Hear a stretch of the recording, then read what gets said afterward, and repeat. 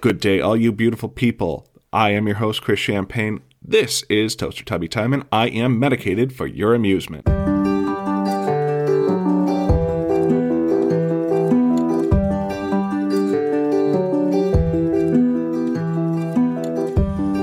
alive and let the motion rock you.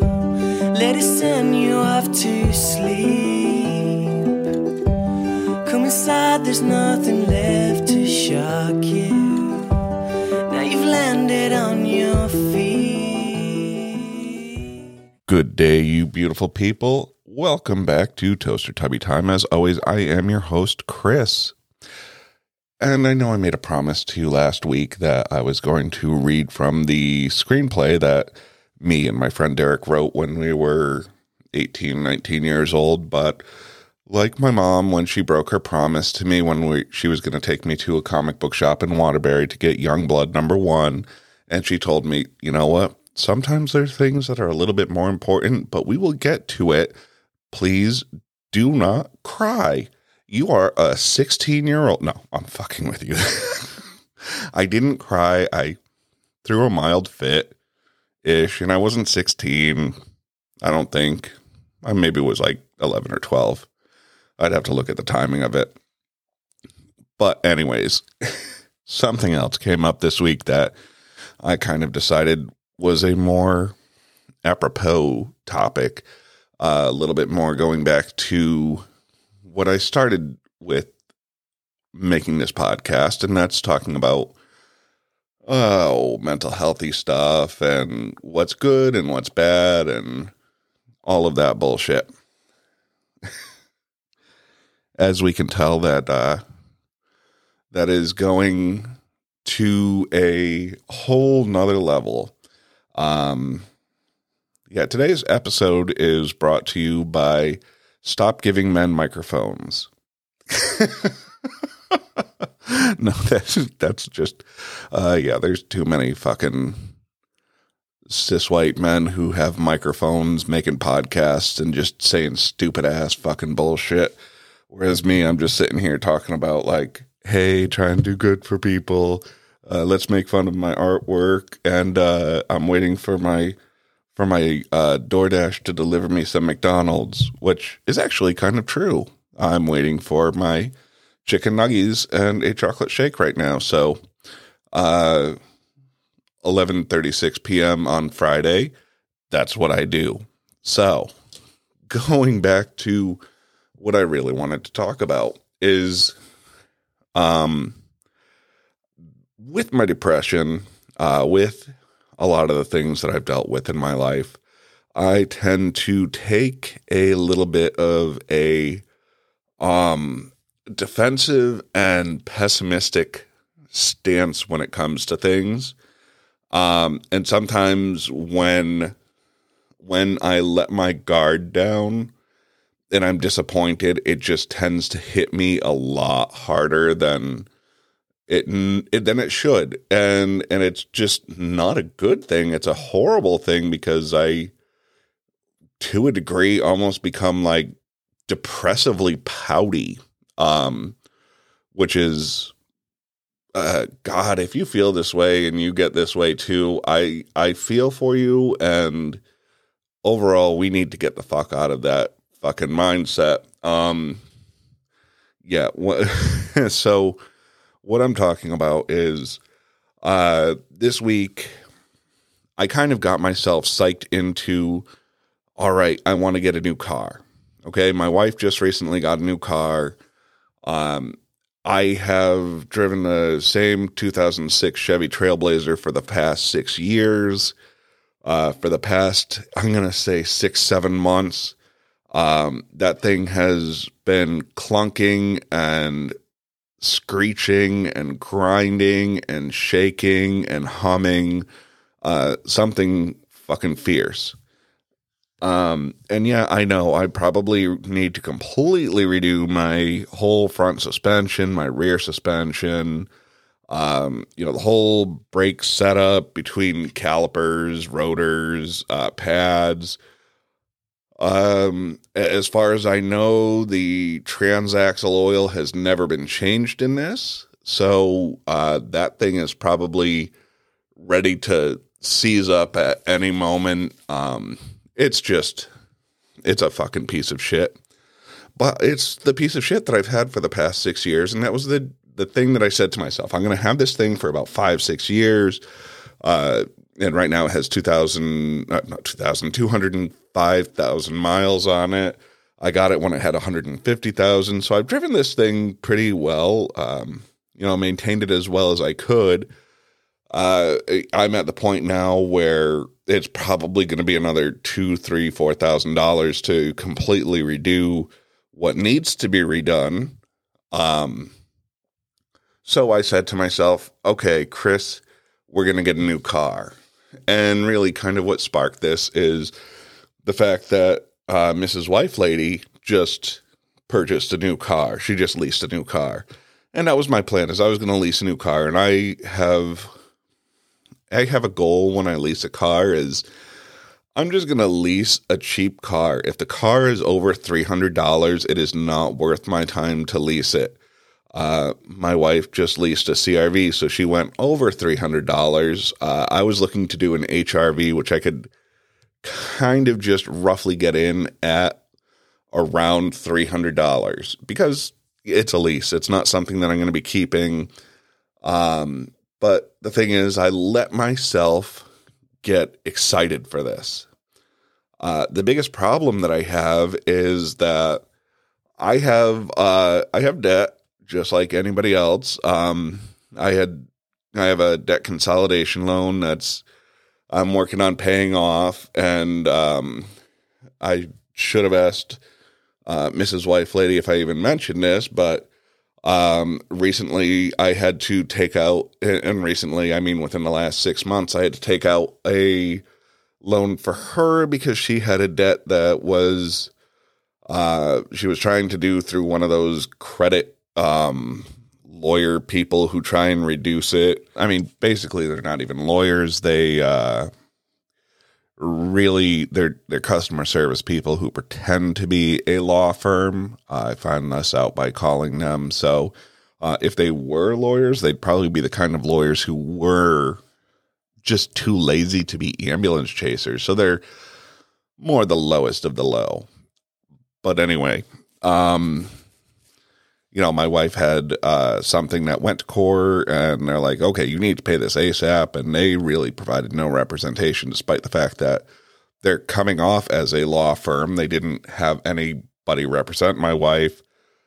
So I had to take a loan to pay this off. So, I took that loan. Then I had to co-sign for my wife to get her new car. And I don't want to say that my wife is bad with money, because she is fantastic with money. But the thing is, she has a heart that is just too big. And that kind of leads to a downfall when it comes to things like money.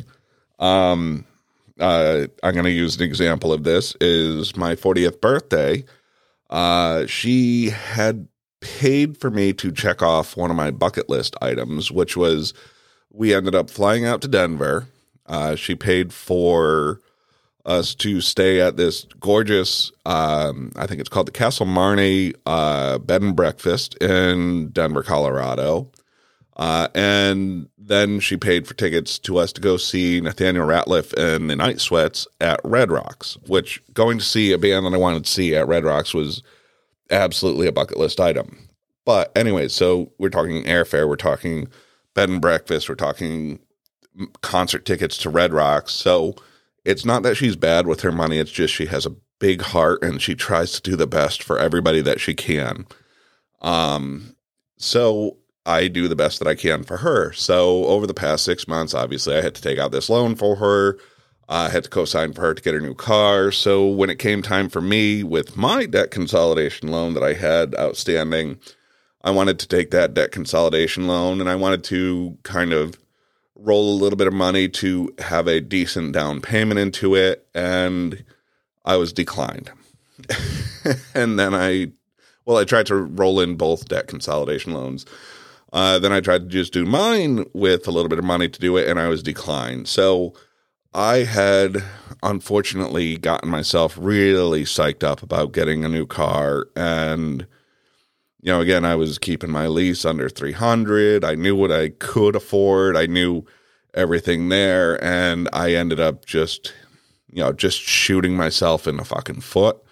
Again, being declined multiple times. And then I was in a fucking bluesy ass funk all day. When I got home, it's just, grab Daisy and just go lay in bed because I'm in this bullshit funk. So I realized to myself, I'm like, God, man, old Chris would have never done this. He would have never gotten excited about anything. He would have just fucking said, you know what, we're going to be fucking pessimistic. This isn't going to happen because if I let myself get excited about this possibly happening, then, if it happened or if it doesn't happen, then I'm going to be like, fuck, and I'm going to be depressed, which absolutely happened. So apparently I still have some bad coping mechanisms that I have to work through with this, which I'm probably going to have to Google ways to get coping mechanisms for dealing with shit like this.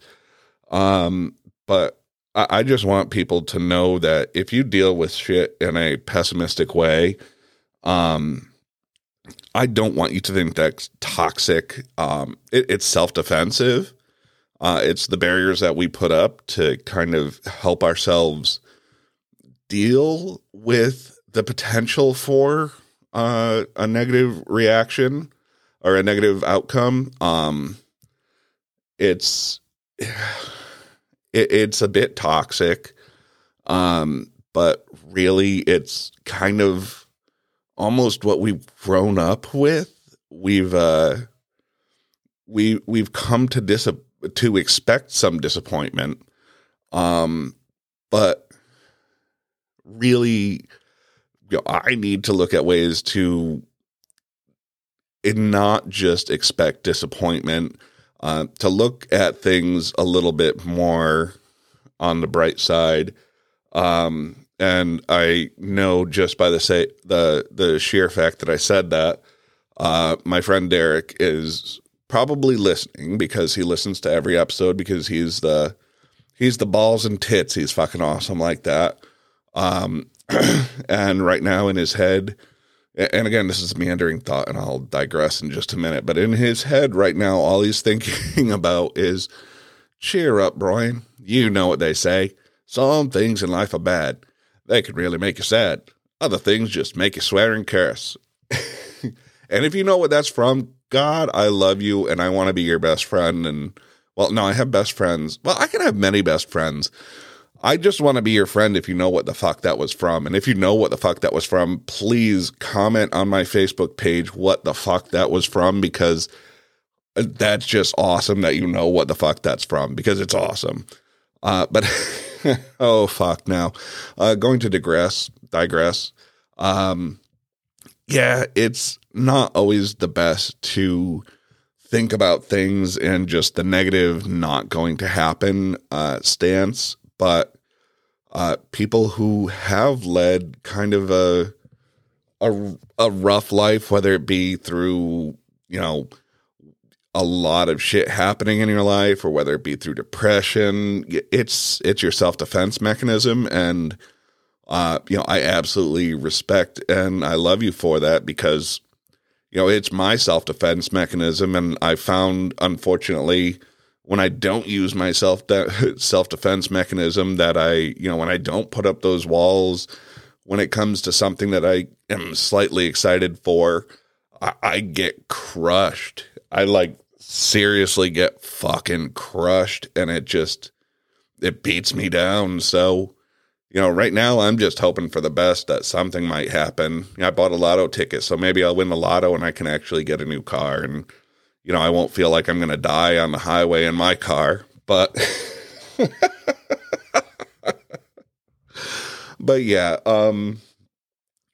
I just wanted to talk about that, because I don't want people to go around thinking that they're the only person that feels that way, that they put up those walls of against optimism, of pessimism, to defend themselves should the worst happen. But again, there's not the reason to have those. I mean, we should have some kind of optimistic outlook. And, you know, I want to let you know that I'm here for you. And if you ever want to talk about anything like that, again, please, I've fucking put it up there so many times. Please message me. But yes, so that is kind of what I wanted to talk about this week is my boundaries and my walls and my nuclear fallout shelter that I put up against optimism. So this way I don't really fucking get hurt by that shit. But yeah, that's really all I have to offer on that. And, you know, again, I have to, Sarah Hester Ross absolutely says it right with stop giving men microphones. So on that note, I am going to not say right now, I love you, beautiful beeholes, but I'm going to give you a little prelude. So yes, this is Drive Angry, written by Chris Champagne and Derek Rouleau. Interior car, driving along the road, passing other cars. Voice off camera. Sometimes in life, we meet that perfect someone. Whether we know it or not is a different story. Sometimes in life, we dream of that perfect someone. Whether or not they are is another story. But sometimes in life, you just might start dreaming out loud, and then things will never be the same. The world will change, and the people around you will begin to change. But the scariest change will be in yourself, and you might never even know it happened. Exterior stretch of deserted road. In the distance, there appears to be a car on the side of the road. As the car gets closer to the driver, a white male who appears to be the ages of 18 and 22, smoking a cigarette, notices a female on the side of the road trying to hitch a ride. Oh, wow, now my voice cracked. The male pulls over to the side of the road and gets out of his car. Female, thank God you showed up. I've been waiting here for about 2 hours and not a single car has driven by. Guy, no problem. What seems to be the problem? Female, I don't know. I was driving and all of a sudden my car just died on me. Can you help me? Guy, sure, let me see your keys. I'll see if I can start her up. Because, yeah, that's really just a misogynistic thing, is just thinking, hey, the woman didn't try to fucking start the car. God, that was the first page, and I'm going to fucking hate myself this whole thing.